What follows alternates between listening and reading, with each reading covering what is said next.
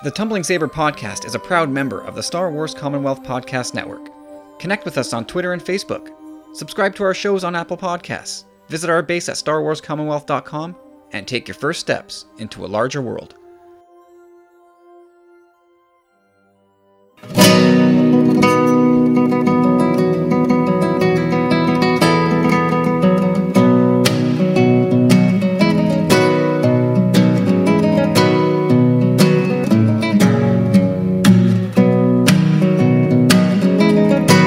Welcome back. It's time for episode 184 of the Tumbling Saber podcast. I'm Kyle.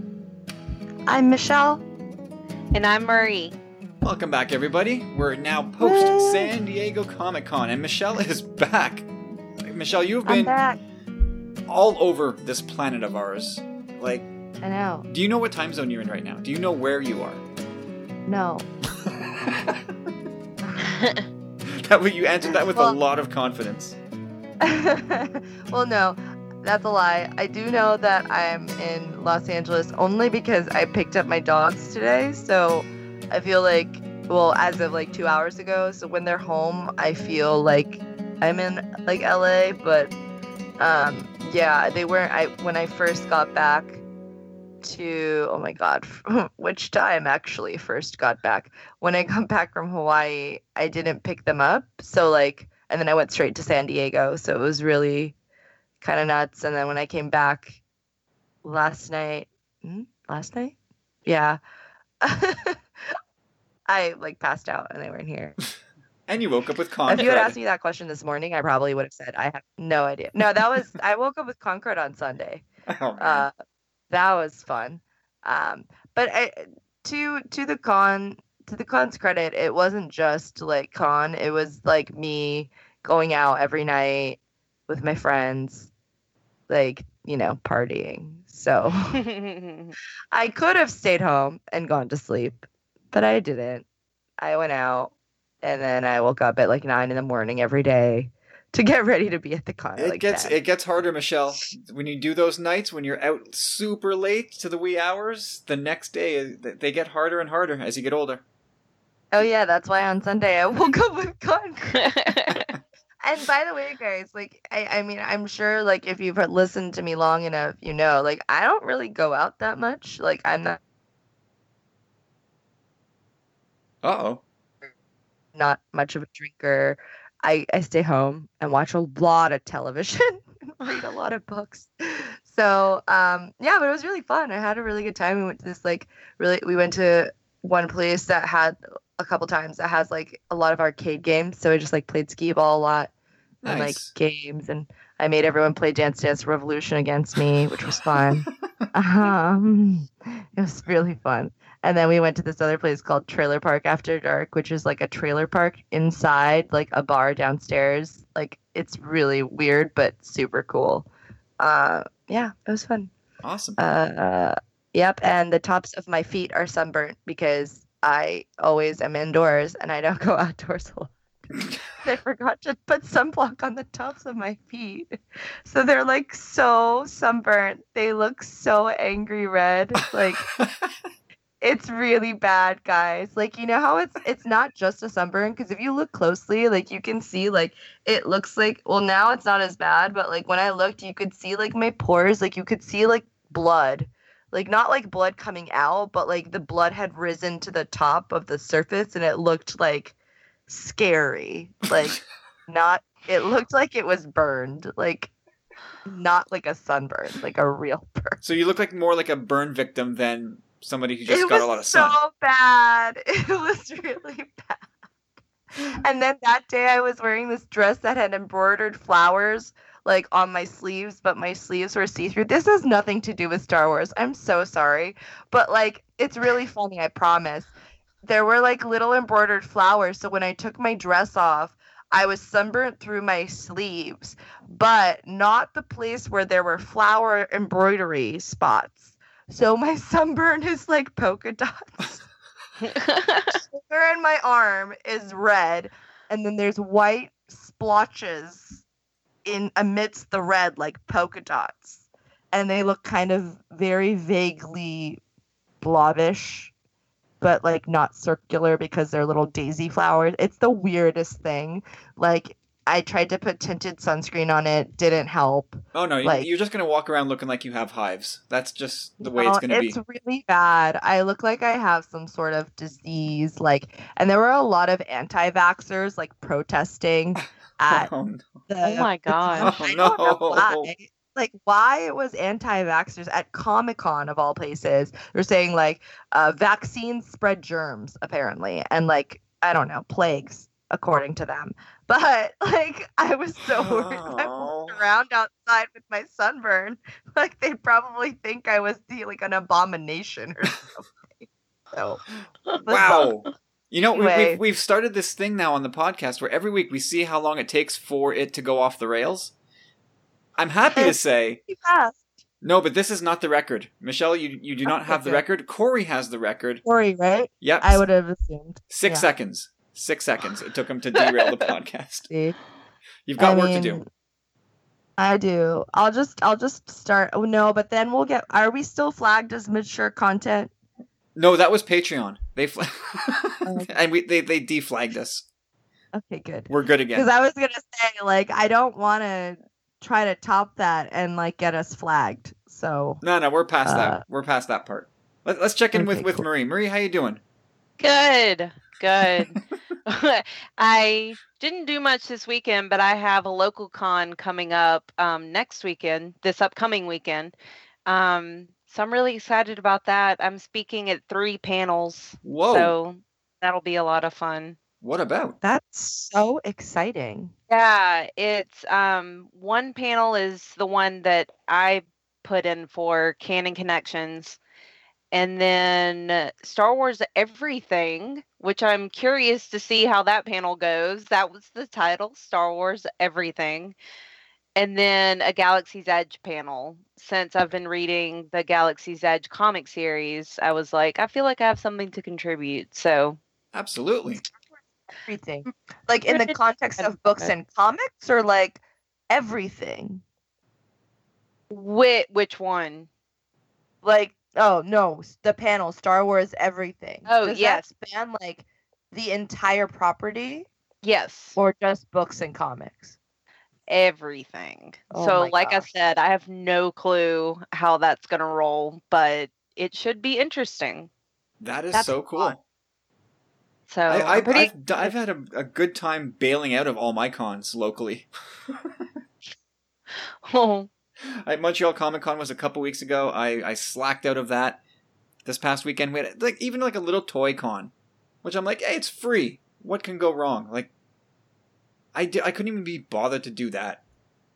So There yeah. were some really cool panels at Comic-Con that I unfortunately missed because they were like at the same time as other things. But my friends and I were talking about how this year at this con, because there wasn't really that much official Star Wars content in terms of panels, because a lot of that is being saved for D23. But there are these really cool, interesting panels where they had like lawyers on a panel talking about whether or not certain storylines or concepts were legally viable and how they would work in the context of the legal system here, and like also laws and like and actions that they would work within the legal system in the I galaxy. heard about that. And it's like that, yeah. And then there was also like the they had a lot of these types. They had these panels for like things like Harry Potter too, like like there were 4 psychologists who were talking about the psychology of a Patronus and like what does that mean for you, like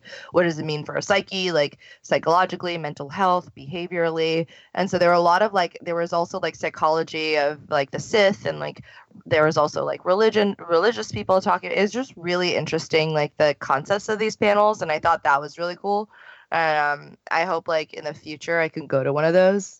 They sounded really interesting, but not enough to wake me up at like 9 o'clock in the morning. So, That just sounds terrible. but yeah, it was. I mean, they sounded really cool, so I thought that was really interesting. So I hope like more local places would do stuff like that. I mean, I guess it would be harder, but I feel like if local cons did stuff like that, that's like a cool non-official but like interesting panel. I think that would have like a lot of cool conversations locally. No doubt. Yeah. So Marie, when Definitely. is this con of yours? My first panel is Friday night at 10 o'clock, which is really late, but it's this weekend. So it was actually the very first con that I ever went to. So that's kind of cool that 4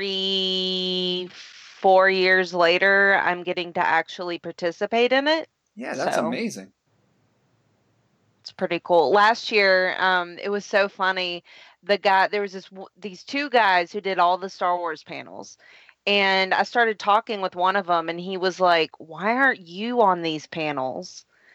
And I was like, "I just didn't apply. I didn't think to do that." And so this year I finally did, and they were like, "Hey, can you be on these other panels?" And I was like, There you "Sure." go. That's how it starts. Because you So probably had the same mentality that I did when I was listening to all kinds of podcasts.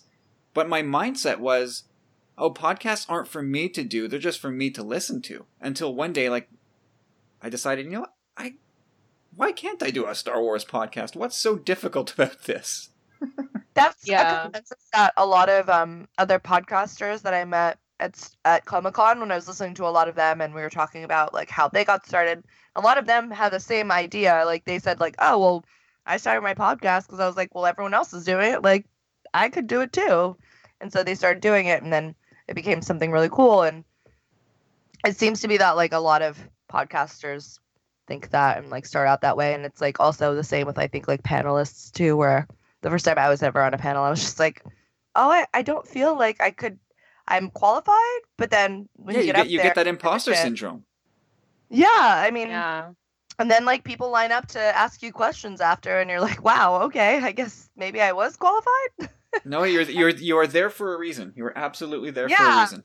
And I do talk to my therapist about it, and she's just like, all the healthiest, like most accomplished people in the world have imposter syndrome. And it's like a healthy way for people to want to do better and strive to be better. Because if you want to do better the next time, then you keep trying, and then you can only get better the more that you practice. So, Absolutely.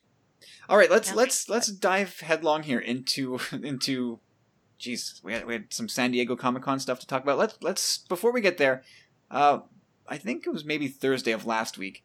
We got some news pertaining to the Rise of Skywalker Allegiance 4-part series.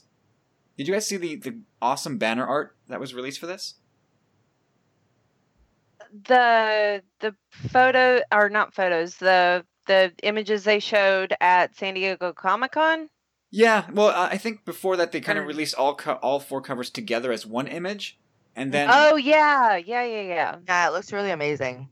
yeah, and it was, Gorgeous. oh god, I think Marco Cicchetto, who does a lot of covers for these miniseries, I think they should just book him for all the covers all the time. His covers are amazing, so good. Anything jump out to you guys about this artwork? Any of these 4 panels? Let's see. I'm going back up to. I was on this page. Keep going. The giant. Where is it? Yeah, the giant beastie that Rey is fighting. Yeah, it looks almost like one of a Reek from Attack of the Clones, but it looks mutated Yeah. and extra mean. Diseased or something. Yeah, I don't know if it's the same creature or if it's just drawn and interpreted a different way, but this thing looks very vicious. Yeah. That- And she's wearing a mask, so it makes me wonder what planet is she on that has, I guess, a different atmosphere than would normally be breathable. Yeah, you know, I made a big reach, and I don't. It's probably not at all in the realm of possibility, but she's wearing that mask, and then she's carrying something in the Rise of Skywalker trailer, and I'm wondering if the canister that is strapped to her hip in this picture is the same sort of breathing apparatus that maybe she's holding in the Rise of Skywalker trailer. Like, is that like scuba gear, essentially? Because there is TFA concept art that shows the Kira character, which was Rey's name before Rey came along, like diving down. Yeah, there's like full on diving concept art where she's underwater diving. Like you see stuff on the bottom of the ocean. It's very clear, or not ocean, but like in water. It's very clear that she's in water. Yeah, like she's scavenging the wreckage of Death Star 2. So I wonder if that was her in the trailer carrying around that scuba gear, and if we're seeing that in action, in use. Maybe it's got, above surface and below water applications. But yeah, I thought that was maybe a bit of a reach, but who knows? Possible, right? Yeah. And I also noticed about Rey that she's there on the bottom left fighting that beast, and she's way over super prominent on the top right, in which would be issue 4 of the series, not holding or not equipped with her lightsaber anywhere. So I wonder where exactly where on the timeline this fits. Maybe she hasn't fit or fixed the Skywalker saber yet at this point, which maybe places it right near The Last Jedi. I don't know, but it's great looking cover art across the board. And then it's cool that there's on issue 4 there's a Quarren. Yes. So I think that's really neat that it's not just the Mon Calamari that are helping, but possibly the Quarren are helping too. Yeah, well, I guess let me dive back here to the synopsis. It says very little is known other than in the I'm sorry, I lost my track here. Anyway, we know that very little is known about the plot, but the Resistance is basically out of time and out of options, and Leia turns to the Mon Cala for help. And Mon Cala! So we're going back to visit Akbar's people. Akbar's dead. And with Mario, like you said, the Quarren, what is that doing there? Is that the Mon Cala? Maybe they turn down the Resistance and say, we've helped you enough. It's cost our people countless lives. Akbar is gone. Raddus is gone. They're all dead because of you. Get lost. Maybe they turn Leia away this time, and that's why the Quarren are there. Maybe they step in to fill the void this time. Be interesting, for sure. Yeah, I'm of course obviously I'm going to be picking up that series, no doubt. But now I guess we can jump into the Lucasfilm Publishing panel from San Diego Comic-Con.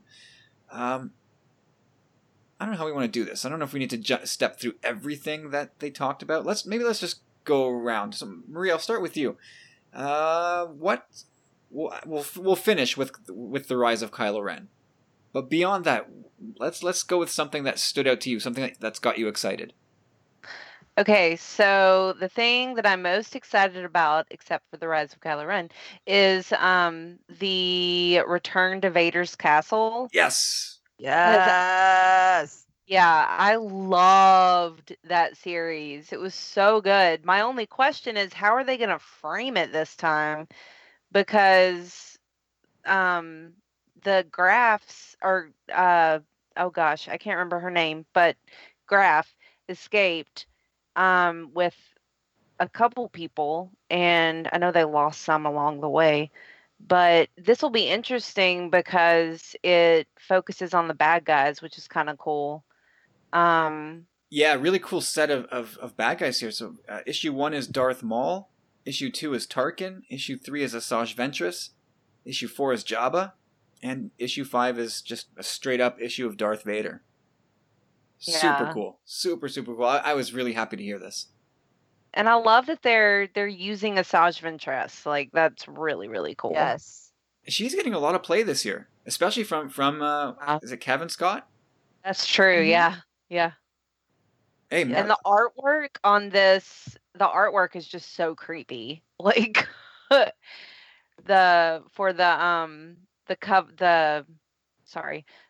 green cover, which looks like branches that are snaking up through Darth Vader's helmet. It's so creepy looking. Yeah, it looks like... Oh, yeah.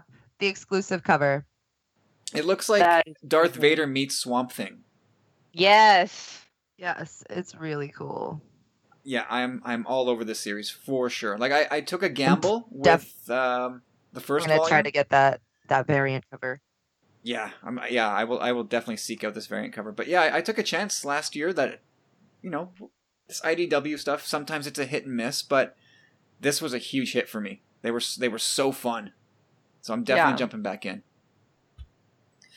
These are all. It's still the same group, right? It's Kevin Scott who is doing the writing, and Francesco Francavilla doing the art, I believe. Yes. At least he's doing the covers.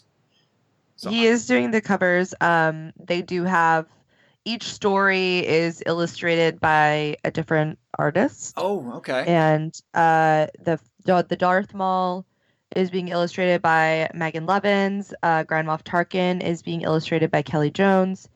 Savage Ventress is being illustrated by Brokenshire. Sorry if I said that wrong. Jabba the Hutt is being illustrated by Nicoletta Baldari, and Darth Vader is being illustrated by Charles Paul Wilson III, and the wraparound story is being illustrated by Francesco Francavilla. And he did the cover, both variant and regular. Nice job, Michelle. But I think it's cool way to bail us out there. Of course, but I think it's cool that they're bringing in different artists, and they have a different artist doing a couple of the other issues, not the variant and the official cover, but like the weekly covers. So that's cool, and I think it'll be nice that they're kind of bringing in like more artists to kind of play around in the universe. Sure, absolutely. I think kind of, especially with these types of stories where it can lend itself to kind of like more of like a short story or like an omnibus kind of collection vibe that I don't know, I always feel like when I was growing up and I was reading books like that, I really appreciated when they kind of varied the style a few times. So I think it'll be a fun little read. A lot of people were really excited about the variant cover when we were in the room. So yeah, these are just an absolute riot. I feel like the IDW side of things is where Star Wars can just have a lot of fun and not worry too much about the seriousness of canon and being super painting by the numbers. They can just go wild on that side, which is what I like about those issues, or about that line, really. Mm-hmm. Yeah, same. And I do have to say something I've noticed with the IDW comics, the Star Wars Adventures comics, is that they actually connect a lot of canon. Like, it takes Join the Resistance, a middle reader series, and puts the main character in a comic book, a Star Wars Adventures comic book. Same thing with the graphs. It was just so cool how everything connects in the IDW series. I love that. Yeah, no, that connective tissue stuff is, I find more and more that's the kind of thing I thrive on when it comes to this Star Wars stuff. I know that's kind of unfair and kind of cheap because I should be in it for the characters and whatever story they're in, but I just love like connecting dots. I really do love that part of it. I feel like good stories have a healthy mixture of both.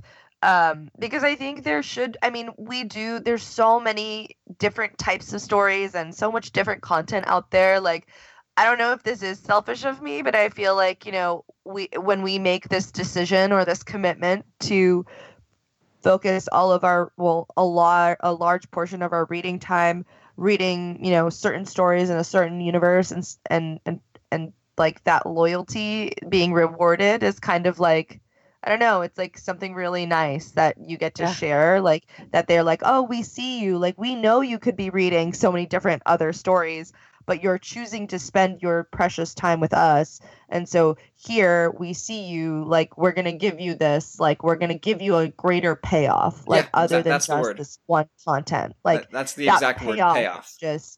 That's why like this universe and this property has such fervent fans, because they do reward us in that way, where they do give us these like little Easter eggs and little things that only if we do pay attention, like we get to appreciate on multiple different layers and levels and depths. And I think like that's why I stick around. Like I know that's why I stick around and devote my time to it.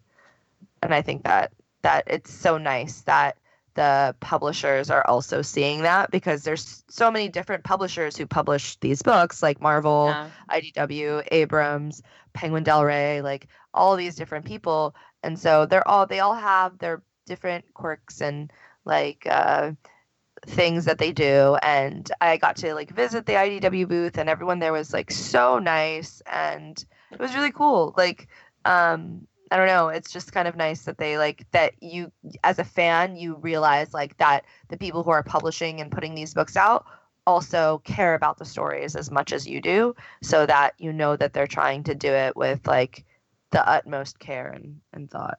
Yeah, So, that's I one thing appreciate that's that a lot. kind of bristled me about fandom a little bit in the last year. Not to go down this road, but when you get that kind of criticism that they're hiring writers that don't know Star Wars or that don't care about Star Wars, like, shut up. What are you talking about? They do. All course of the they people do. who they care so much, like at the panel, like the first thing they did was go down and talk about like who their most favorite characters are in the universe, and like who are their most favorite characters to write or draw.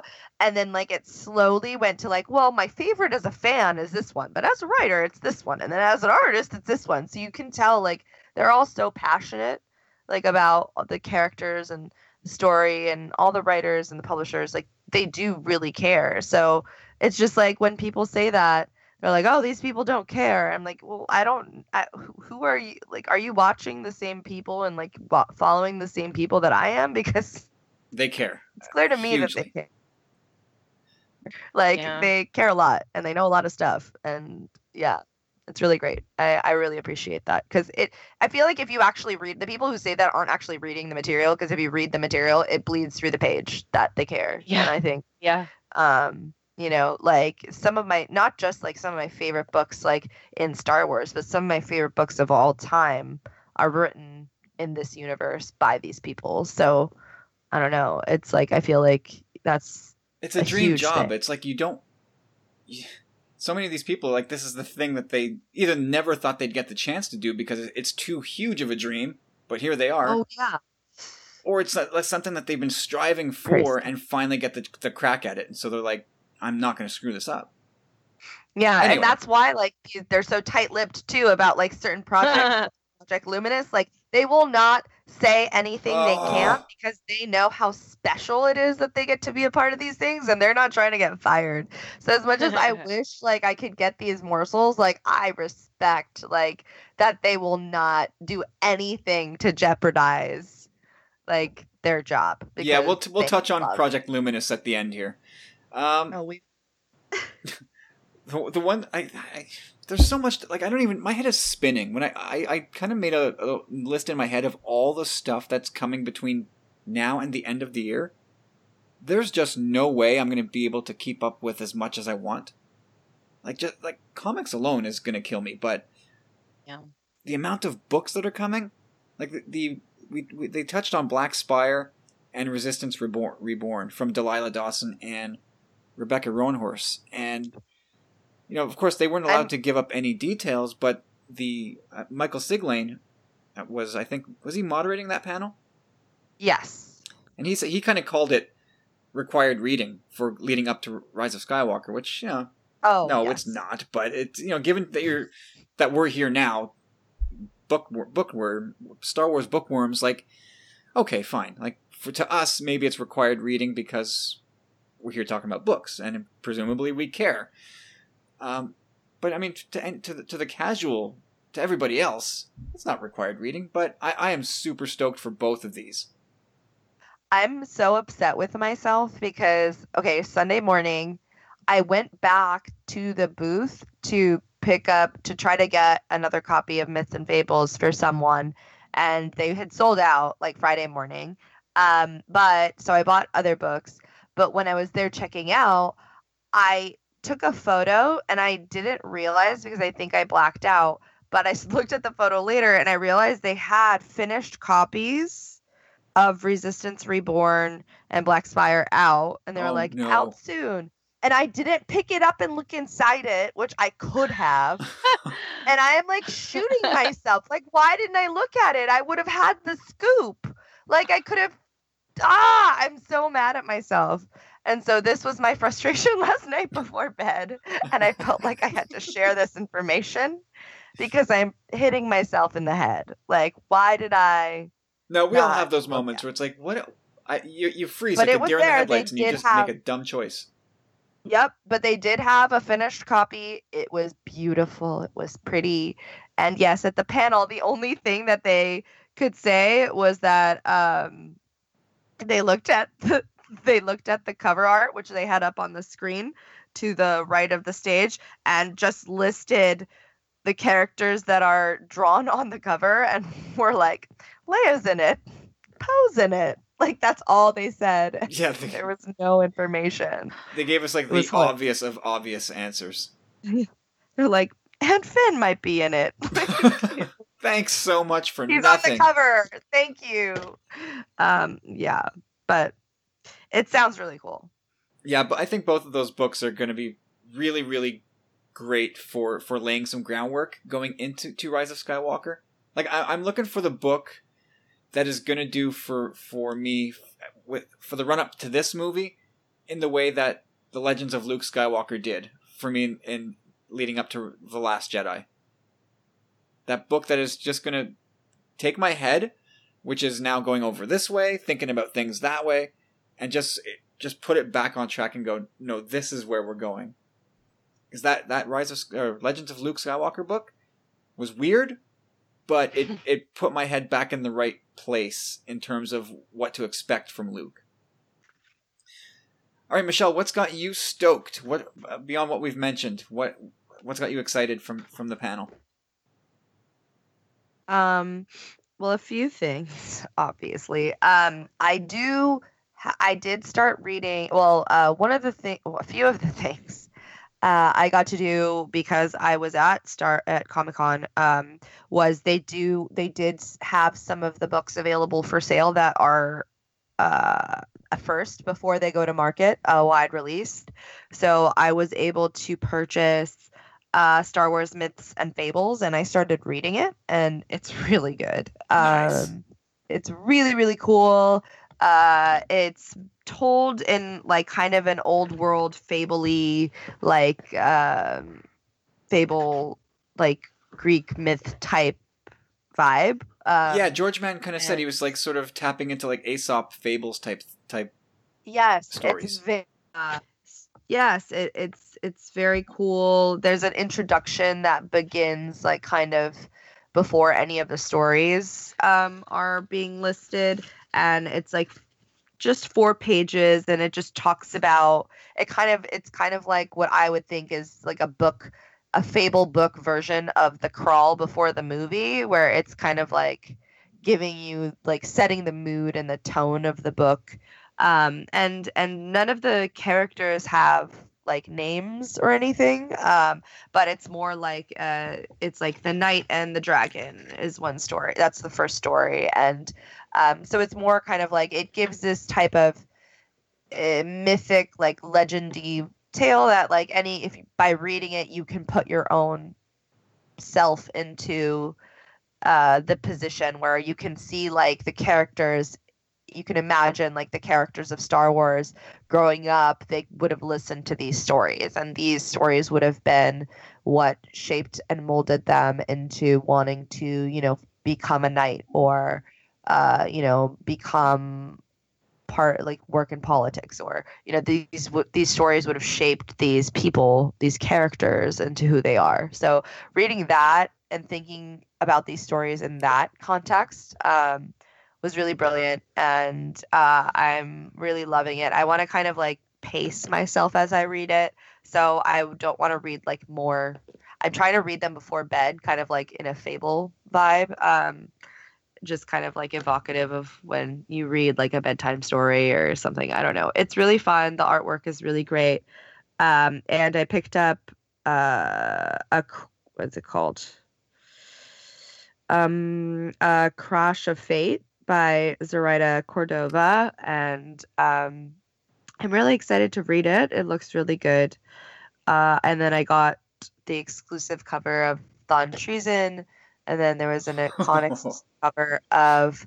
I got the audiobook as well, and I actually got extras. So I will most likely be doing a Twitter giveaway of the hardcover Thrawn exclusive Thrawn Treason, and then the audiobook as well.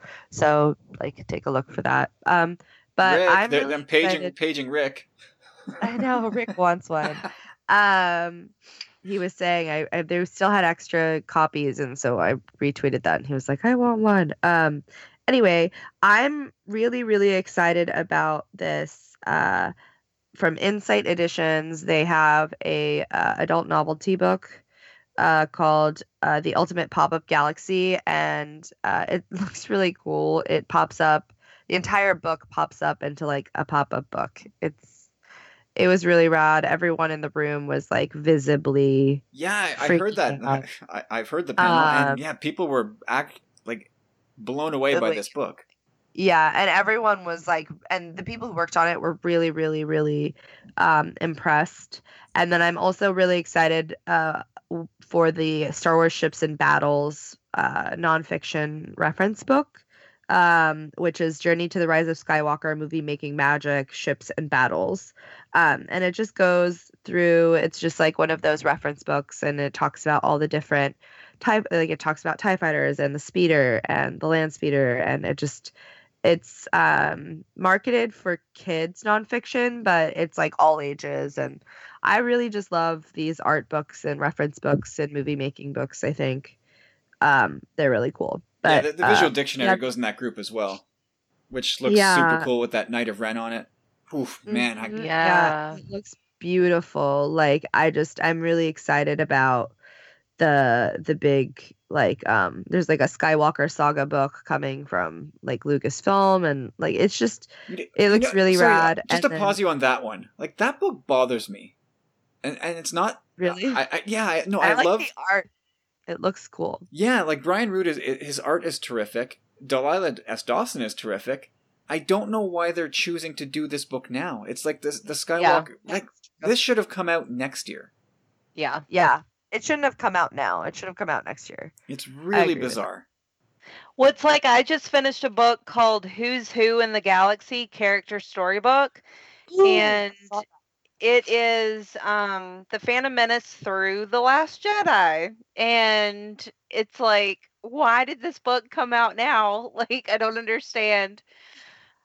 Doesn't make any sense. I think the answer is because they can, and they can re-release one next year, updated, and people, like, you'll buy another one next year. That's true.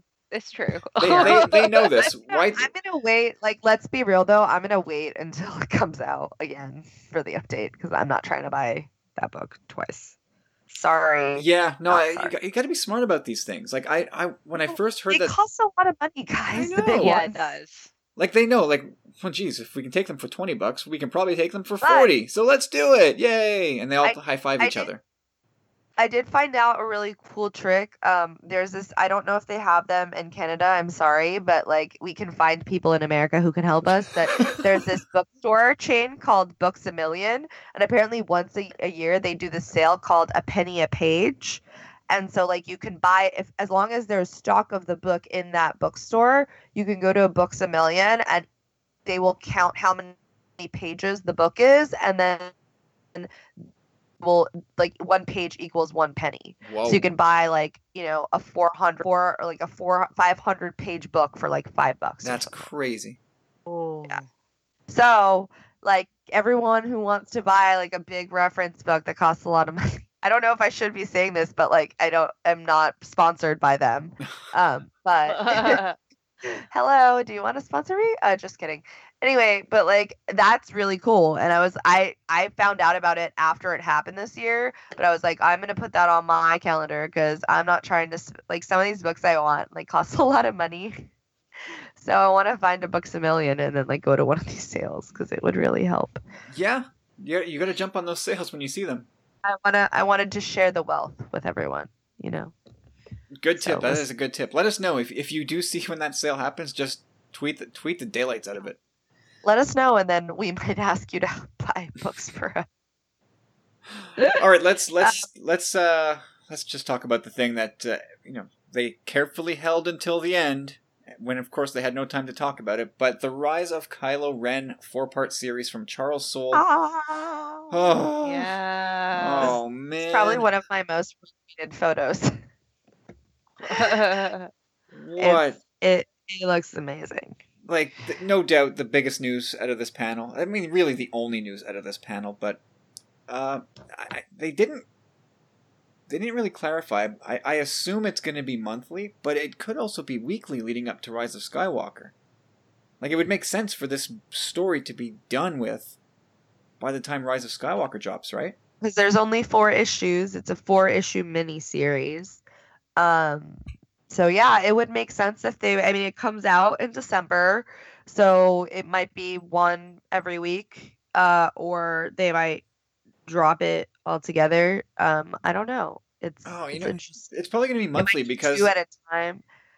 Yeah, maybe 2 at a time. I doubt that, but like the first Tuesday of the month, for like New Comic Book Day is December 3rd, then the 10th, then 17th, and then the next is Christmas Eve on the 24th. So I doubt they would launch then, and that's post Rise of Skywalker. Yeah, I don't know if they would drop a new issue on the 24th. No, just because it's Christmas Eve. And the week after is New Year's Eve. So I don't know. I mean, it's not like the world stops on those 2 days, but it seems like they could release issue 1 on the last week of November as a surprise.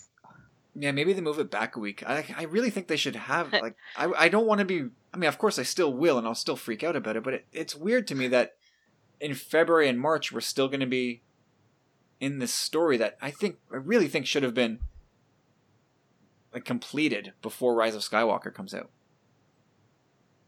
Yeah, I agree. Yeah, but like, does it though? Are we that much in a rush to move past this? I don't know. You're right, Michelle. But... No, I mean, like, just because like when we met Kylo Ren, it was like in The Force Awakens. So if it's like the rise of Kylo Ren, like, how far back is the story gonna go, you think? Because like Charles Soule said, like, his little unofficial like slogan for this comic that makes everyone in the Marvel side cringe, but he loves it, is the journey from Ben to Ren. So like, he wasn't Ben when we met him, and isn't like everyone's argument or like hypothesis about Kylo Ren is that like he's going to end up as Ben Solo or whatever, and like, or whatever his name is, and like he's not going to be Kylo Ren at the end of the series. So like, technically, does it need to be the Rise of Kylo Ren before? Like, does it have to? Because it's basically going to start already from like a position like, it's going to probably start it's because like I don't think this story takes place within the time period of the last story and this story. It probably goes back before to what we've already seen. So it's not like some of the story they're going to be telling in this comic isn't going to be stuff we already know anyway. So it's not like, does it have to be Precious and like wait and like be done before the movie? Like, is it really that necessary? I don't know. Probably not. No. Like, I don't think it's that. I mean, yeah, it would be nice, but I don't think it's that big of a deal. And I know myself, even if it was coming out before the movie, I don't know if I would all of them before the movie. Like, watching the movie, I'd probably watch the movie first anyway. I don't know. Oh, for sure. Yeah, absolutely. Nothing stops seeing the movie. Marie, what was your reaction to this? Oh my gosh.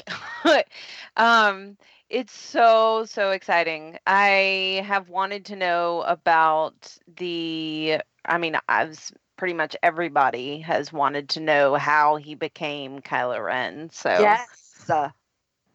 Yeah, like, what happened? How did things go wrong? What was going on in the academy? Like, what secretly was going on that Luke had no clue about? Yeah, for sure. I wonder when your mother is Leia and your father is Han Solo and your uncle, and like, how does this, like, I need to know this story. I feel like everyone wants this story. Is 4 issues enough to do it justice? I don't know. I feel like this is much longer. Yeah, right. Like Yeah. that story feels novel to me. Yeah. Anyway, but I think there was some confusion, I think, because people looked at the cover and saw the Knights of Ren, and Kylo was wearing his cracked helmet on the cover. So okay, so this is set after The Last Jedi, but I think that's just the cover art. It may not, maybe it's not even the final cover art, and I really do don't think it's the final cover art. Yeah, I'm not sure about that, but I think it's going to be a flashback style story like we get with Galaxy's Edge, and like we got with the first volume of Vader's Castle, where there's a main story, but like the main thing, the main draw is that flashback story that we're going to get told. So yeah, I mean, if he's calling it Ben to Ren, we're going to go back to well before The Force Awakens. Yep. It's going to go back to Ben probably likely at the Academy. I hope. Yeah, because I somewhere I heard whispers or out loud talk that Luke is in this as well. Yes. So that's going to be really cool. I don't know if they can. It's really gutsy of them to do that story in 4 issues. I wonder if it's 4 trade paperback issues. Because that would be nice. That would be. Well, yeah, when it comes to this story, and if it's Charles Soule writing it, you can make it as long as you want. Yes. I was in the front row for this panel, by the way, guys, and I was like dying inside. It was awesome. Yeah, I got your picture from the panel. I was like, no, that's not your seat. I was in the front row. I went in like during the panel before, and I felt so uncomfortable because it was like a Star Wars game panel, and I was like, I know I'm by myself and I have all these things, but I'm gonna go and sit in the 3rd row. So I sat in the 3rd row, and then when people got up to leave for the gaming panel, I like literally sat in the front row for this panel, and I was like, it was amazing. Everyone. Yeah, so you do what you got to do. One thing they did not touch on, actually, you know what? Before I get there, the covers for Star Wars: The Main Run, issues 70 through 74, those look fantastic. And I just want to shout out issue 74 itself, where it's Chewbacca and Darth Vader in like a wrestling style grapple. Oh my god, the room erupted with excitement. When this dropped, everyone was like freaking out. It was so cute, and I also it's I can't wait to read that story. Oh man, you know what? I would be all kinds of like nervous to read that story if I didn't know Chewie would be fine, because that is like seeing Chewie. Like I always wondered what would happen if Chewie faced Darth Vader, and not that the cover always is totally indicative of what you get in the comic. Yeah. But man, that's just the visual itself to see those two squaring off. Good enough for me. I'm happy. Yeah, and at the top of the comic, it does say Rebels and Rogues, Wookiee versus Sith.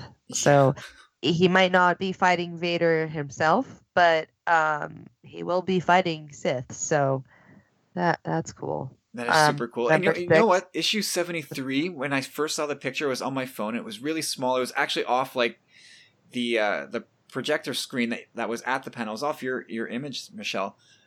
And I was for 1 second, and I was like, wait a sec. Issue 73, it's there's a lightsaber ignited on the cover, and there's somebody's reflection in the metal of the lightsaber. And for 1 second, I thought that was Ahsoka's face, and it was that we were looking at her saber, and it was Luke looking back at her. I thought we were getting that Ahsoka Luke meeting that I've been dying for.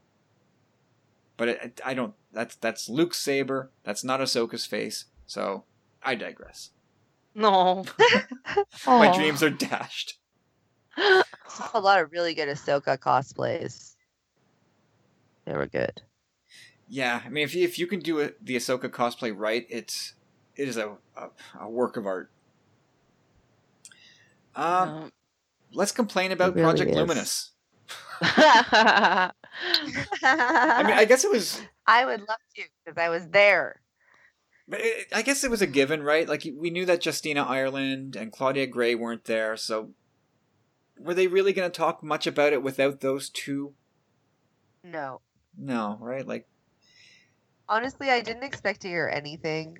I thought maybe they would tell us like when they would be able to tell us something. Like, oh, it's they're got to like, be you don't need to D23. tell us anything now, but will you let us know when you can tell us? Or if Like, it's... that's all I wanted. That's the only information. Like, how much longer do we need to wait until we find out? I mean, they clearly have Yeah. enough now to tell us, right? Like, there's...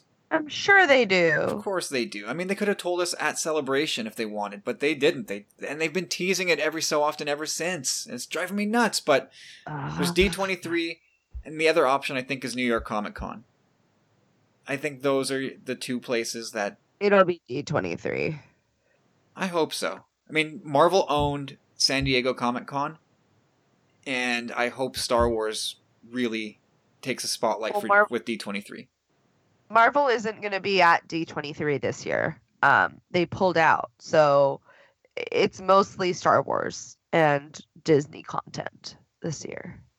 Yeah, I mean, because they've got to get marketing going for Mandalorian, for Rise of Skywalker, Yeah. and the streaming service. So let's go. It's going to be heavily focused on probably Disney, Pixar, and Star Wars because there's the Marvel isn't. They're doing they just did San Diego Comic Con for most. They released all of their next Phase 4 information and release schedule, and then they're saving probably release dates for things like Fantastic Four and things like that for New York Comic Con. But they're not going to D23 this year. I got through a reliable source. So yeah, I'm pretty sure D23 is going to be extremely Star Wars heavy because there was really the only really big, there weren't that many big things for Star Wars at Comic-Con this year because they pulled out, and Benioff and Weiss pulled out of Comic-Con last minute, 30 minutes before their panel, so or something. And so there was literally like no Star Wars. There was Star Wars publishing, but yeah, and then some game stuff, but not so much anything else. Now, Marie, let me ask you this. With them continuing to tease Project Luminous, does it make you think that whatever this project is bigger than they've even let on? Because they seem to be... They're saving it. They're saving the reveal for a specific time and date. Does it make you think it's an even bigger deal than what maybe we're thinking? Yeah, I mean, that would make a lot of sense. And there's just so many authors involved. Yeah, what if it's even like beyond print media, like other a things? Cross-platform thing. Yes. Yeah, that would be interesting. That would be crazy. And it would be super effective because 2020 is kind of void in terms of Star Wars content except for The Mandalorian and Clone Wars. Right. So why not? Why not give us this big project and drag it out over multiple platforms, get people involved? Yeah. Anyway, I was always Team Writer's Room. What's that? My dream is that it's a writer's room and they're creating like original content. I think that's been my official position. Yes, you mentioned. Yeah, last time we spoke, you did mention that. Mm-hmm. That's my dream. I don't know how true that is, but it's my dream that it's like a writer's room because I want the most. That would be pretty cool. Anyway, they keep teasing it. They're not giving us details. They're saving it. So this better be huge. Like when we get together to talk about Project Luminous, like we better be like screaming. It better be big now, because if it's anything less than like what we're expecting, like they've built it up at this point, and they're fanning us with this. They're building it up even more and more and more. So it better be really huge, or else we're all gonna be like, that was so ridiculous. Like, why did they make us wait like that? Like, they're making imagine it they out just to go, this "Hey guys." thing, and we're like, oh, it's just that? Really? That's so boring. Like, it can't be like that. They have to make it worth it now. Yeah, like imagine they come have out and this go like, expectation. remember that from a certain point of view we did for A New Hope? We're doing it for Empire. And these are the people doing it. Like, we'd be like, yay, I guess? Like, But you already did that. Like, I don't see why you had to like be so hush-hush about it. yeah, no, Yeah. it's going to be much, much bigger. So let's hope, D23 is a month from now, so we don't have that much longer to wait. And we know what else we didn't get was who's getting the novelization for Rise of Skywalker. We just don't know. And Jason Fry wasn't at SDCC, but he tweeted, I think on Friday, he asked out loud on Twitter, who's doing the novelization for Episode 9? And people thought he was being cagey. And they're like, it's you, isn't it? And he's like, no, it's really not me. I don't know. I'm asking. So we don't know, but I think we can rule out anybody associated with Project Luminous, which takes Claudia Gray and Charles Soule out. And, of course, Justina Ireland and Lou Anders. There's another name I'm missing. I apologize. But Alexander Freed is tied up with Alphabet Squadron novels. I'd be happy to have Jason Fry back, but Marie, do you have an author in mind? Like, who would you like to see?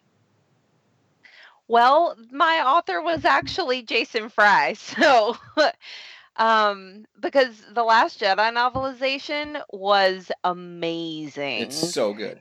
It filled in so many gaps and told like every bit of the story that you didn't realize you needed to know, told that. And it was so good. I loved that novelization. It's really good. It made me question the movie a little bit, because you're right. Like, there's so much good stuff in there. Like, everybody always says, like, a movie should stand on its own. It shouldn't need extra material to prop it up. And of course, I love The Last Jedi as it is, but there's so much in the novelization that I was like, man, this could have helped so many people with the issues they have. Why isn't this somehow part of the movie? Yeah. What about you, Michelle? Do you have an author in mind that you'd like to see do Episode 9 novelization? I mean, all my favorite authors are tied up. Yeah, it's tough, right? Like, same here. I mean, honestly, to be honest, I would like to see someone new, like, that is in the sci-fi writer community that hasn't broken into Star Wars yet. Like, I'd be into seeing someone kind of join in. That would be interesting to me. I think it's probably pointed in that direction, to be honest with you. Like, yeah, I have a feeling that it might be like maybe they'll hire like a woman or someone to write it, and like I don't know. I think like they're adding a lot of diverse women to their author group right now.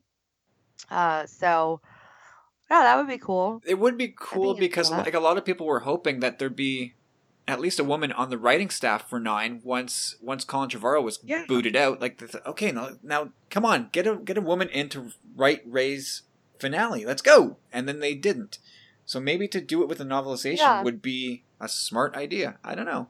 I think saying. It would be. Yeah, I think it would be really beneficial to have a woman writer like wrapping up this part of the story, especially because this movie is also being like very heavily marketed as Leia's movie, and I think like there are 2 huge female storylines that and if you think about other characters, I mean there's more, but like the very big 2 of Leia and Rey, wrapping up, and I think it would really benefit from a female perspective. Not saying that I don't like some of the male writers' versions of these characters, and they were created by men, but mostly. But like I think it would be be a really great emotional payoff for a reader. Yep. So I would really love that. You know, that would be my thought. Yeah, no, that would make sense. That would make sense for sure. All right, let's do this now. We've been sitting on this for a long time. Our thoughts on Queen's Shadow. This book came out. Geez, I want to say even like maybe in the winter. I've lost track. I don't even know. But Remember when it came out. I think it was like February or something. We've been meaning to Maybe. talk about it for a while, and we've got this voicemail here from Rick, and he totally didn't send this weeks ago. He sent this weeks ago. I'm sorry. I've been sitting on this voicemail for so long. Rick, It thank came you, out man. March 5th. March 5th? Uh-huh. Yeah, all right. We're like 5 months behind the 8 ball here, but that's fine. That just gave us more time to break it down. So let's listen to Rick's voicemail, and it'll be like having a fourth person on the show because it's a great voicemail, and we'll use that as sort of a springboard into our chat about Queen's Shadow. So let's do that now. Hey Kyle and Tumbling Sabers, this is Rick in Chicago. Just wanted to give you a little bit of my review for Queen's Shadow. I just finished it maybe 15 or 20 minutes ago, took some notes, and here's what I got for you.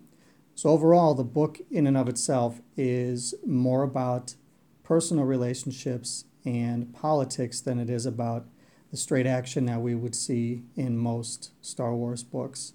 The book starts with the election of the new queen, and Padme stepping into her senatorial role. So there's a lot of politics in this book, but not in a way that drags down the story. The politics are used to see different characters' motivations, and a lot of those characters jump right into motivations and characteristics that we see in the Clone Wars. Mina Bonteri, Bail Organa, and a handful of others.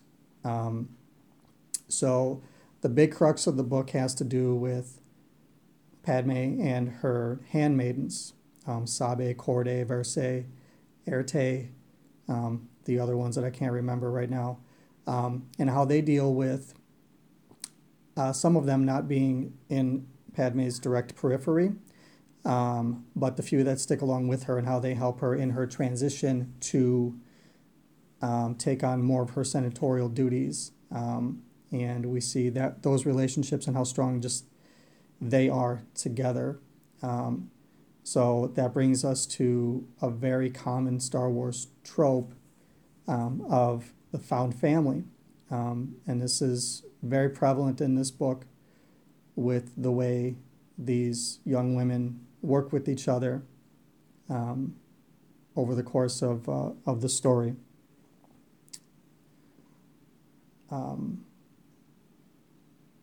You also get the sense that Palpatine's fingerprint, his machinations, are on the periphery of the book.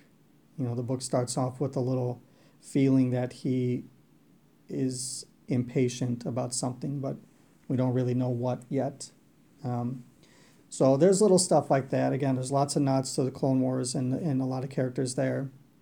The book exists almost as a standalone, in that a lot of what's in here I don't feel affects a lot of the story later on in the movies. As an example, like there aren't a lot of mentions of Anakin, things like that. So the book is very much a character study of Padme and her closest friends and confidants, and how they all get along together. So a couple of other little quick notes. I'm not going to get spoilery into the terms of the story in and of itself, but there's some cool little nods in there. We see things about Padme's family, her parents, and her sister. We see some things with Panaka that relate to the Leia Princess of Alderaan book. We see a small scene with the pilot Rick Ollier, and kind of explaining his absence in the stories in episodes 2 and 3. and some of the things that happen with R2-D2 that kind of explain his presence in the later movies and why he's with Padme in the beginning of Attack of the Clones specifically. So the book doesn't touch much of Attack of the Clones, as it exists kind of right in the middle in that 4 or 5 year gap. I'm sorry, in like the fourth or fifth year after the Phantom Menace. So you're not going to get some very deep connections, story beat for story beat from one movie to the other concerning the book. But that said, I will say that I do recommend this book. It is very well written. E.K. Johnston put together a story where, in her own words, I heard her say that she weaponized a lot of things that young women might be ostracized for in other stories. It was very cool to see how these young women work together, how they form their own alliances, how they then branch out and deal with the larger ramifications of the political spheres in Star Wars and on Coruscant. So it's not a straight action pew-pew Star Wars kind of book. There's a lot of relationship building, and for me, I'm recommending it for that because it is different from your standard Star Wars book. I think it tells a different kind of story within the larger context of Star Wars, and I think it does immense justice to the character of Padme in seeing the strength of her character in, I guess, what would be some later formative years as she's growing more into her own womanhood prior to the events of Attack of the Clones.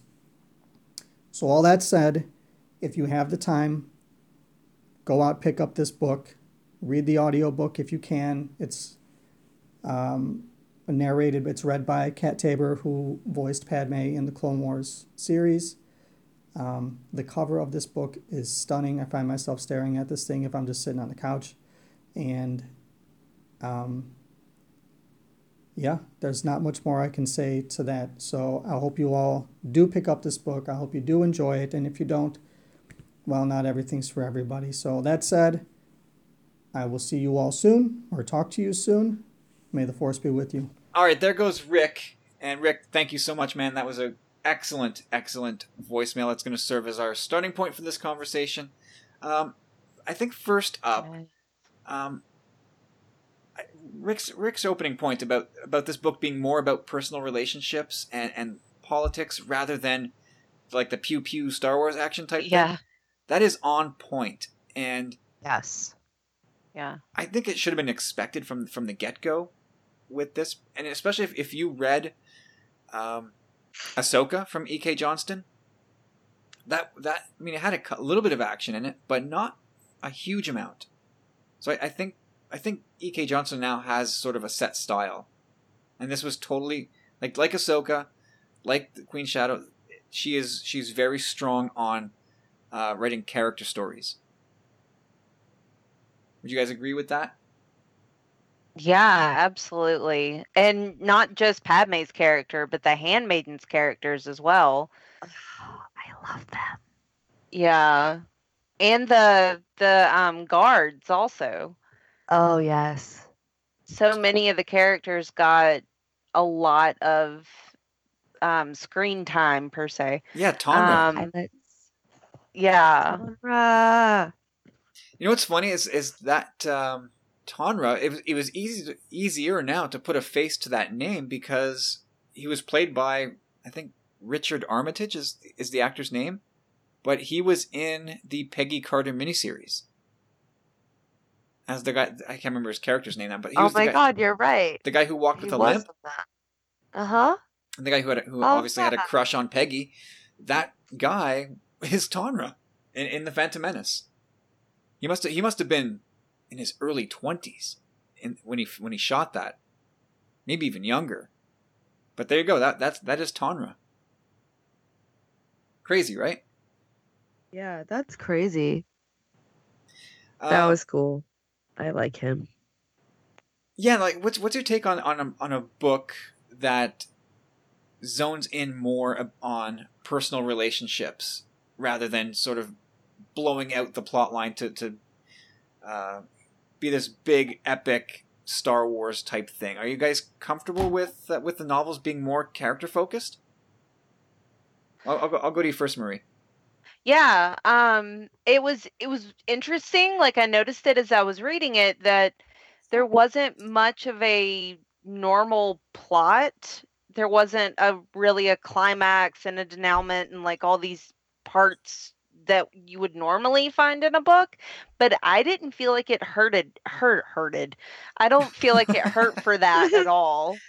I because I just loved all the different character studies in it, and the seeing Padme become a senator, how she became a senator, like what different parts of her personality she had to modify and change, and what different tactics she had to change to be able to be effective as a senator. Yeah, because I mean, So, I think we kind of assume that Padme is good at everything all the time right away, and she was not super effective at the start. Like she was not ready for the red tape No. that comes with being a bureaucrat. Like it drove her Right. nuts. yeah. Yeah, seeing her frustrated was interesting because in that context, because she's just, I don't know, I feel like this strong um visual or lasting image that I have of her is being so, like, I know she struggled a lot, but she is so sure of herself. So like seeing that beginning of feeling uncertain at times was really interesting to listen to for me because I listened to the book. But yeah, Yeah, it put Padme. I mean, I guess some of that comes through in Phantom Menace, but she's 14. What do you want? But yeah, Yeah. like she was super unsure of herself in this book. yes, And Absolutely. I think you alluded to the handmaidens. Like it was really cool to jump into the different handmaidens, and some of them sort of went their ways early on in the book, and we didn't really hear much from them anymore. But we spent a ton of time with Sabe. Sabe Yeah. and Erude. What was her name? Erute. Irte? Erute. Yeah, I keep thinking erudite when I hear her name, so it's Erute. Those two. Yeah, and that was, I mean, I guess Sabe's plotline in this was sort of to be Padme's right hand, to do the things that Padme wants to do but doesn't have time to do. So she was taken on the task of freeing slaves on Tatooine, which is a great callback to the Phantom Menace when Anakin says, "I want to come back to free the slaves." It's really nice because Anakin in Attack of the Clones, he said, like, "Oh, it's been 10 years and she's forgotten me completely," and this book lays it out that is not the case. Like she still does think about Anakin, not as future husband material, but she remembered that little boy, and she remembered that he wanted to free all the slaves, and so she took that up as a cause. Not because of Anakin, but because it was the right thing to do. And then, of course, that trail went cold, right? Sabe went to go see Shmi's old house, but it had like the white sun insignia on the door, which is Beru's last name. Like a white sun was on the. I was like, what is going on with this? Like, obviously she's over with Beru and Owen. That part wasn't very clear to me. I don't know if it was meant to be murky, or if I read it wrong, but I was no, I thought that part of the book sort of fell flat. Which part specifically that Sabe wasn't able to save the slaves, or that she didn't find, what part of it? Yeah, like both ends of it. Like I just thought that was like what she went to go free slaves and then it didn't work out. And then like she found Shmi's house but then was like, oh well, what does that mean? I don't know, and it just sort of just like trailed away. Let's go back to Coruscant. I gotcha. Weren't they looking for like her mom or like her like someone? Like I don't remember remember them having a conversation where Sabe was like, I couldn't find her. I lost her. Like, Oh yeah, already left or something. I took that Like, to she mean had that they were been looking for talking to Shmi those- Skywalker. Oh, okay. Yeah. I thought they were looking for someone else for some reason, but maybe I was just like confused. That part, maybe it was confusing. That part, I thought I had like understood it, but yeah, I don't know. Because they were saying like the sun was there. It was only like they had, because I thought that it meant like between the time that she had been to the house and they were talking about it, like, and one of them went again, the sun went up there. And then, so like she had been there again, like between the time she had last been there. I don't know. It's confusing. It is confusing. Hey, did you guys pick up on the? I wondered this. I actually wondered this going into the book. Is she going to slip in a sand joke? And she did. 12 pages in, she made a little snarky sand joke. Padme stopped to brush off her feet. They all halted with her. Sand, she said, by way of explanation. I was like, yes, a little sand joke. Why not? Love it. I appreciated that sand joke Yeah, a lot. yeah, one of those little things that go a long way. Yeah. How about Palpatine?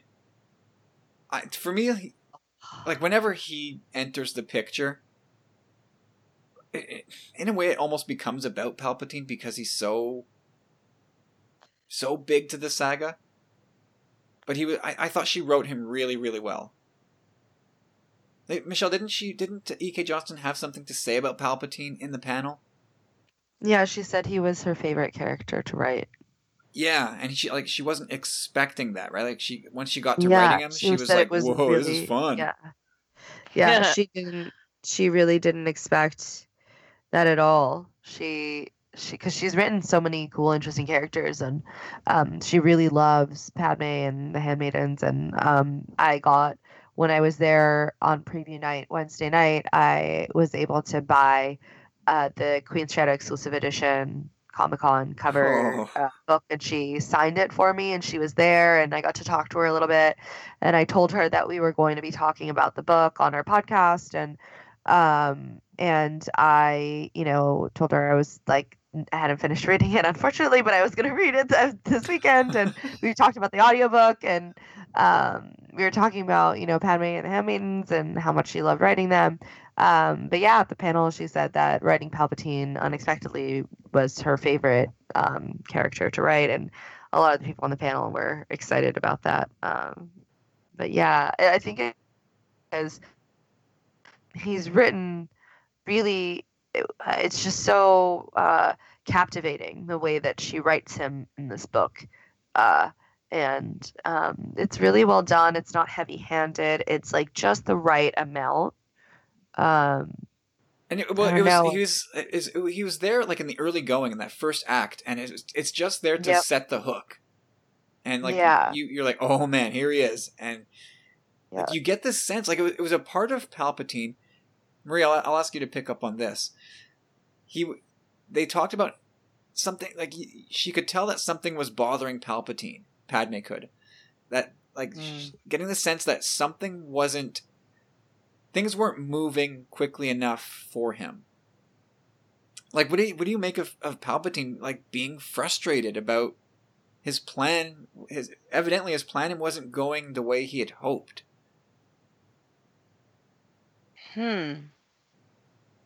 It's kind of a tough one because it's like what aspect what aspect of your plan are you not happy with here, Sheev? Well, at this point, he must have been like Dooku was already his apprentice by this point, I would think, because those moments when Mina Bonteri was talking on the the holo communicator and said "my lord" when she hung up, and I assumed that was Dooku that she was talking to. So I feel like the separatist movement was already getting started.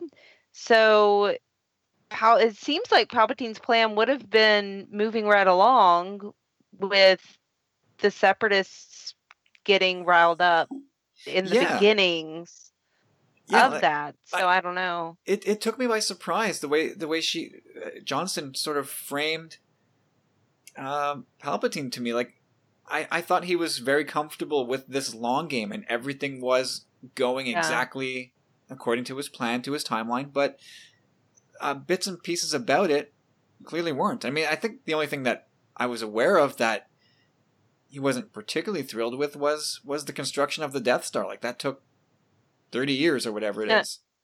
Yeah. Or 20 years, but everything else I thought was okay. But like, do you think Palpatine, the queen that succeeds Amidala, I forget her name, starts with an R. Relata. Yeah, Relata. so she seemed to be somewhat adversarial, or at least kind of like the opposite of Padme. Yeah. I wonder if Palpatine had anything to do with her election. Because it felt like we know from Attack of the Clones that they tried to get... The people of Naboo tried to get Padme to stick around longer. Right. But it couldn't happen. So I wonder if Palpatine sort of maneuvered behind the scenes to go, no, I need her out because I've got a plan for her. I'm going to get her together with that kid from the Sand Planet, and she can't be queen if I want her to do that. So she's got to get out. I wonder if Palpatine's machinations run that deep. But she did say that she believed in term limits, which is why, like, they wanted her to stay, but she didn't want to because she thought it was better that she left. Yeah. There was a line in it where she said that, where Padme said that. Absolutely. Oh. Yeah. What else have I hear? Oh, one thing I liked, there was another little Easter egg that EK worked into the book, which I thought was fantastic. It was all kind of coming together for me because as I was reading the book, I was also playing Battlefront 2, and I had only just finished the Naboo levels, which featured like the big ion pulse weapon in Theed City. Oh. So that's so cool. That is cool, yeah. And it's that type of dot connecting that I was talking about earlier in the podcast, where it's like I love when they can get these things to sync up, and they talk pretty extensively about the ion blast in Battlefront 2. And I was like, well, where's that come from? And then I read Queen's Shadow, and it's like, oh, this is what sort of drove a wedge between Padme and Captain Panaka. Yeah. Like Right. he wanted, I think Panaka wanted a better army, but Padme was, no, we'll be fine with this ion pulse. I think that was sort of the dynamic that those two had, and I like that. That's Right. sort of how cold water was poured on their relationship. And Panaka went away. His wife kind of stepped in for a while as I don't know if she was the acting captain, but she was high up on Padme's list of entourage, right? Yeah. Yeah. Let's see, what else we got here? Oh, more assassination attempts on Padme. Right. The mouse droid. The mouse droid. So that's how they introduced Bail Organa, right? Yes. And I thought his intro was a little bit weird. It was made him kinda weird. seem so like devious. Yeah. Yeah, like kind of So creepy. fun. It was so weird, yeah. Because Padme had given her itinerary had sort of been hacked, sort of, and she was going to go to this official function at the rendezvous spot was sort of changed, But she thought, okay, this is all official. My droid's going to drive me there. And then when she got into the building, it's empty. And she's like, this is weird. Why is this all seems very off? And the only person in that whole part of the building to warn her away was Bail Organa. That's how we meet him. It felt really strange. Like, why was he there? Yeah, I thought it was just like way too convenient of a way to bring him into a story. And then, like, throughout the story, like, it was, I think it was still pretty cool to see that relationship kind of grow. Like, they weren't best friends off the bat. Like, neither was Padme Right. best friends with Mon Mothma. Like, they were all kind of, Bail and Mon Mothma were probably closer, but when Padme got involved, she had to kind of earn her place with those heavyweights, right? Definitely. Yeah. Wasn't it she was climbing that tree in the garden, and then Mom Mothma, like, was it Mom Mothma or Bail who saw her climbing the tree and was like, you can get down? It was one of those two. Yeah, the tree. And they were like, we know what you're doing, and they kind of broke the ice. Yeah, you're right. I don't remember the exact detail, but that was kind of weird. One of the things that this has been sort of like a big talking point in fandom once the book came out. It makes it evident that body doubling with Padme and Amidala, with the Handmaidens, it could fool droids, it could fool people and security systems, but it never fooled Qui-Gon for a minute, and Padme just straight up admitted that. Yeah.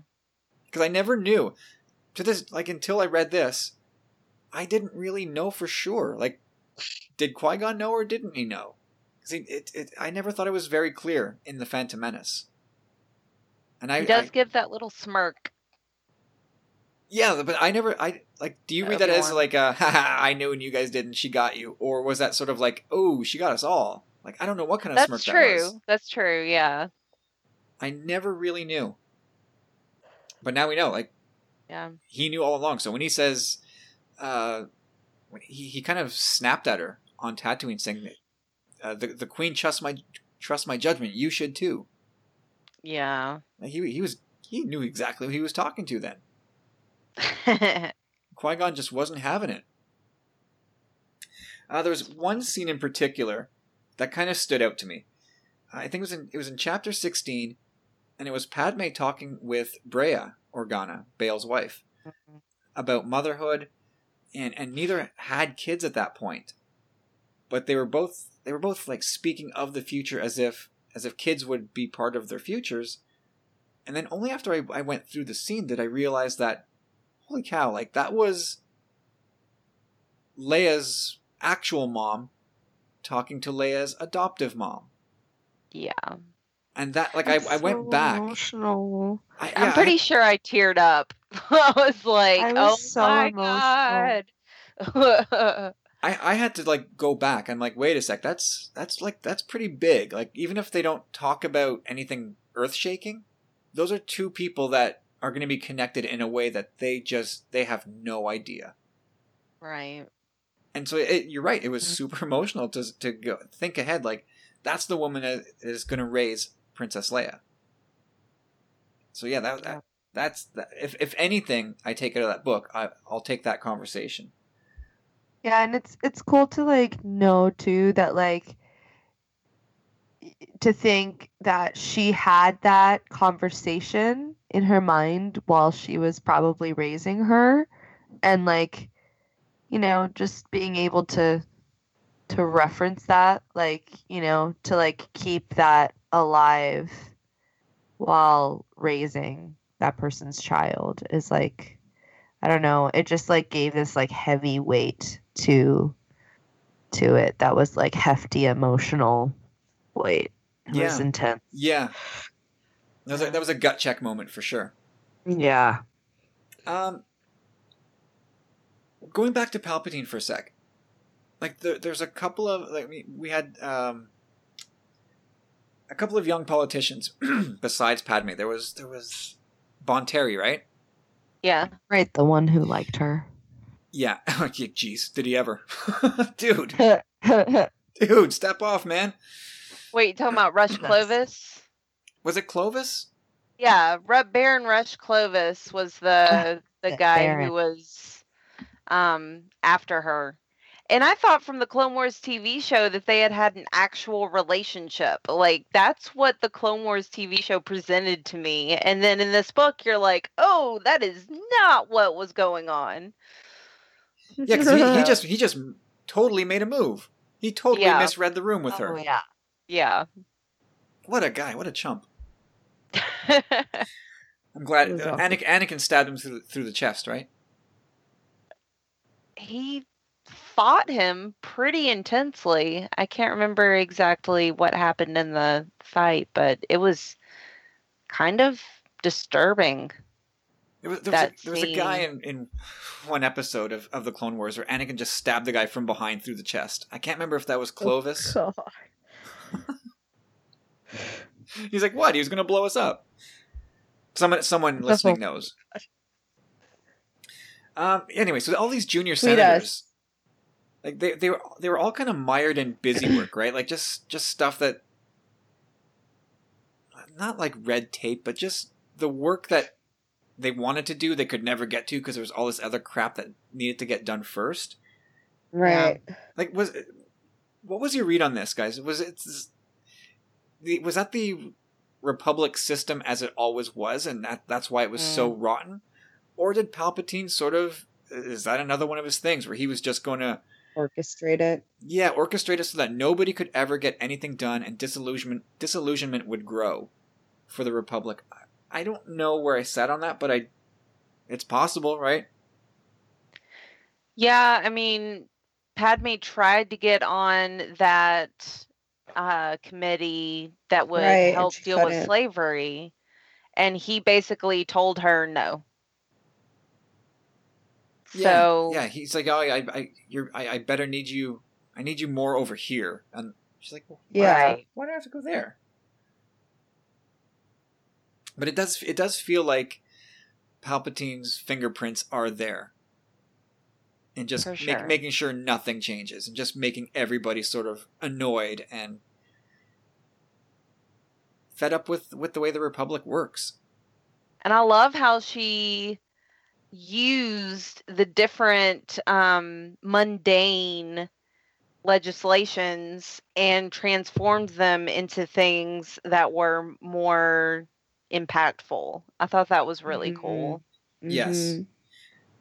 Yeah, for sure.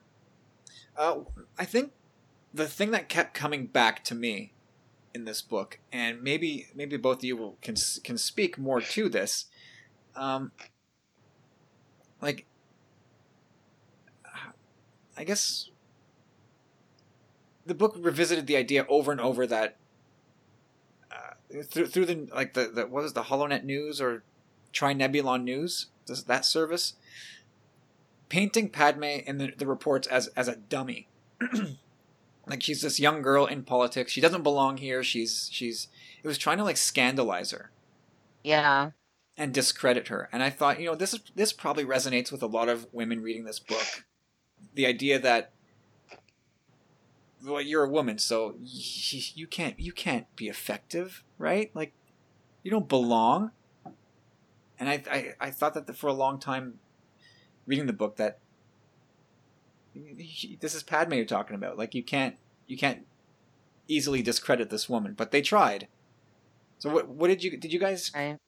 pick up on that plot line, or that undercurrent? Yeah.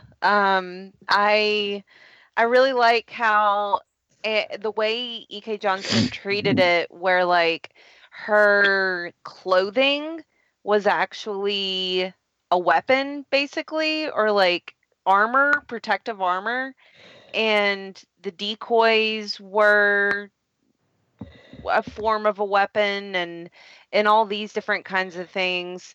So even though it showed the news people saying that she was ineffective and ridiculous and just making up all these crazy stories about her that in reality she wasn't. I thought that was really, really cool. Well, it was a shorter book, so I'm kind of out of things to say on Queen's Shadow. Is there anything else you guys wanted to throw in there? There is one thing I wanted to say. I thought it was neat that the book connected to Leia, Princess of Alderaan in a couple places where it talked about Breha's pulmonodes, and that was something that was discussed in Leia, Princess of Alderaan, and also Apenza Peak was mentioned, which was the peak that Leia had to climb to prove that she was worthy of being the heir of Alderaan. So having those couple of like trivia bits that were in this book that were also in that book, I thought was kind of cool. Yeah, for sure. Absolutely. That is cool. So, Michelle, I'll start with you. I know you haven't quite finished, but would you, to this point, would you recommend to your friends, to other listeners, to pick up Queen's Shadow? I would recommend picking up the audiobook. I'm listening. I'm almost done to listening to the audiobook, and it's really, really great.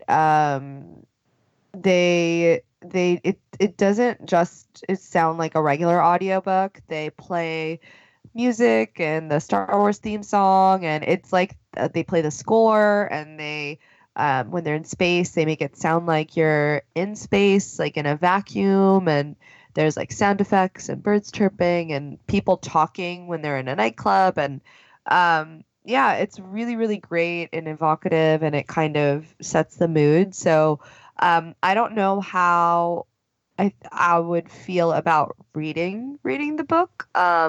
Because now once I read the book, I'll think about the audiobook while I'm reading it. So it's always going to make the book like special for me. Just because it is like, I really do like that it's very character based and it's a lot of talking between rooms and plotting and things like that. And I don't know how that would read as well in a book. But I think it's very compelling on audiobook. And so I would recommend it for sure. And how about you, Marie? Especially if you love Leia. Absolutely.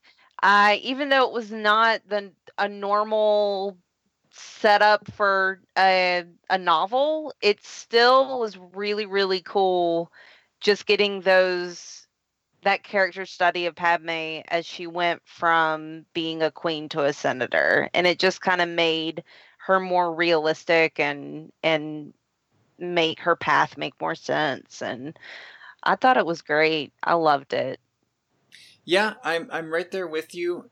I would recommend this to anybody who, if you're okay with the idea of getting a character study first and foremost, this book you'll be happy. If you are a Padme fan and you acknowledge the gigantic lack of Padme stories, this book is for you. You're not going to get fast-paced action and adventure. That's not in this book. Yeah, I mean, otherwise, it's a good read. It's brisk. It keeps a good pace. Marie, you mentioned something off the top where it's not. It doesn't carry itself like in a typical way where there's no climax really, and there's no sort of denouement as you mentioned. It just kind of like that resolution or that thing they were trying to do on that planet. They kind of fix the problem, and then the book just sort of comes to a close. And right, that part was sort of weird to me. But what we get from Padme and the relationship with her handmaidens was terrific. I'm happy I picked up the book, and it's definitely worth a read especially like Michelle gave the audiobook such a good endorsement. If you can get the audiobook. It's so good, you guys. It's so good. And like when the character itself or themselves does the narration, it just makes it so much better. Like, who wouldn't want to listen to Kat Tabor, Padme, doing the book. So She's pick that up if you can. fantastic. Yeah. Actually, we didn't talk about the prologue, or the epilogue, which was Oh. Sabe and Tonra. This is post Revenge of the Sith, right after Padme's death, and they're just like WTF, like beside themselves with, because I mean, what this book also does is really drive home how devoted the handmaidens were to Padme, especially Sabe. Yes. Like, she was willing to do anything for Padme. Yeah. Like, it was almost sociopathic. But Oh yeah. they're just Like totally Padme committed. was like, they were all like, well, Padme won't knows, and she knows, so she won't. She doesn't say. She's careful about what she tells her because she knows she'll do it. Like, it doesn't matter. Yeah, like she's That's fanatical scary. about Padme. Yeah. And so after Padme's death, like, her and Tonra decide together that, no, this is wrong. This does not make any sense. We're going to figure out what happened to her. And that promises a pretty juicy story. And I don't know if there's plans to follow up on that, but can it end in any other way than disaster for those two? Huh. I mean, Yeah, it really no. can't, right? Like, Mhm. Nope. the secret's not going to get out as to how they died. And I don't doubt for a second that together Sabe and Tonra could figure out what happened to her for real, but they won't survive to tell the story. Never. Yeah. And I wonder if to me that's a story worth telling, but it's got to me a predefined and sad end. Yeah. Hey, put your smiles on, guys. Who knows? Like, I'd read it, I think. Oh yeah. I also really liked how the very, very beginning of the book, the first like paragraph was the exact same as the first paragraph of the epilogue. Oh Yeah. yeah. That was so cool because when you're reading the very beginning of the book, you're like, wait a second, I recognize this scene. What is happening? And then you're like, oh, okay, well, this is happy. And it threw me off a little bit. I had to read it a few times, but then I was like, this is cool. And then when it came up again in the epilogue, I was just, oh my goodness. Yeah, that was good stuff there. Epilogues and prologues in Star Wars books always seem to be really good stuff. Yeah. All right, so there's 3 recommends for Queen's Shadow from E.K. Johnston. If you haven't picked it up yet, go do so. In either way, audio or text. Pick it up, enjoy it, and let us know what you think. But we're done for this week. Episode 184 is in the books. If you want to be a part of the podcast, Star Wars news is light these days, so send your questions into tumblingsaber@gmail.com, and we'll answer them probably in the next episode if you want to get your question in. Special thanks to Rick. Thank you so much, sir, for your review of Queen's Shadow and serving as the wind beneath our wings for our conversation today. Mr. Rob Wade, we're going to thank him too for endorsing this episode as part of the E14 Endorse program, which you can learn more about at emotionally14.com. Go check that out to see what they're doing there, as well as at Talk Star Wars. And Talk Star Wars is part of the Star Wars Commonwealth Podcast Network, which we are also a member of, which you can learn more about at starwarscommonwealth.com or on iTunes as a podcast provider. And with all that out of the way, Michelle, social media, where can we find you? You can find me on Twitter at tediously_brief and also on Instagram. You can also find my Bookstagram and all of my geeky, nerdy, booky, TV, movie, Star Wars related things at Traveling Book Nerds on Instagram. And I'm on Facebook at Michelle Grandine. I think that's it. I think. A lot of places. A lot of places, yes. But I still maintain Michelle runs the craziest Instagram out there. Thank you. It is the masterclass on how to run your Instagram. It works. Marie, where can we find you? You can find me on Twitter at Alia Morgaine. And I also write canon readers guides and other articles for beyondtheblastdoors.com. Beautiful. And I can be found at Tumbling Saber on Twitter and on Instagram. And check out our closed Facebook group where we talk Star Wars all the time. Join us there. Love to see you there. And until then, everybody, thank you so much for listening to episode 184. Hope you enjoyed it. We'll speak to you again next week in episode 185. So have yourselves a great week. May the Force be with you, and we'll talk to you later. Bye, guys. Bye.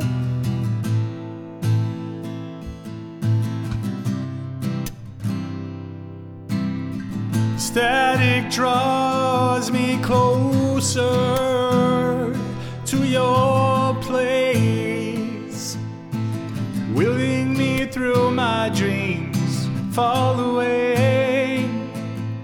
Signs blindly to the lines on your face, beating strong, drifting, and I relive this dream over and over and over again. Please don't leave my heart broken, bleeding. Don't believe it, don't believe it. I wake up sweating, not breathing, if only to see you next to me, sleeping soundly, smiling, not relive this dream over and over. The strength I have, you gave, you built, and you run.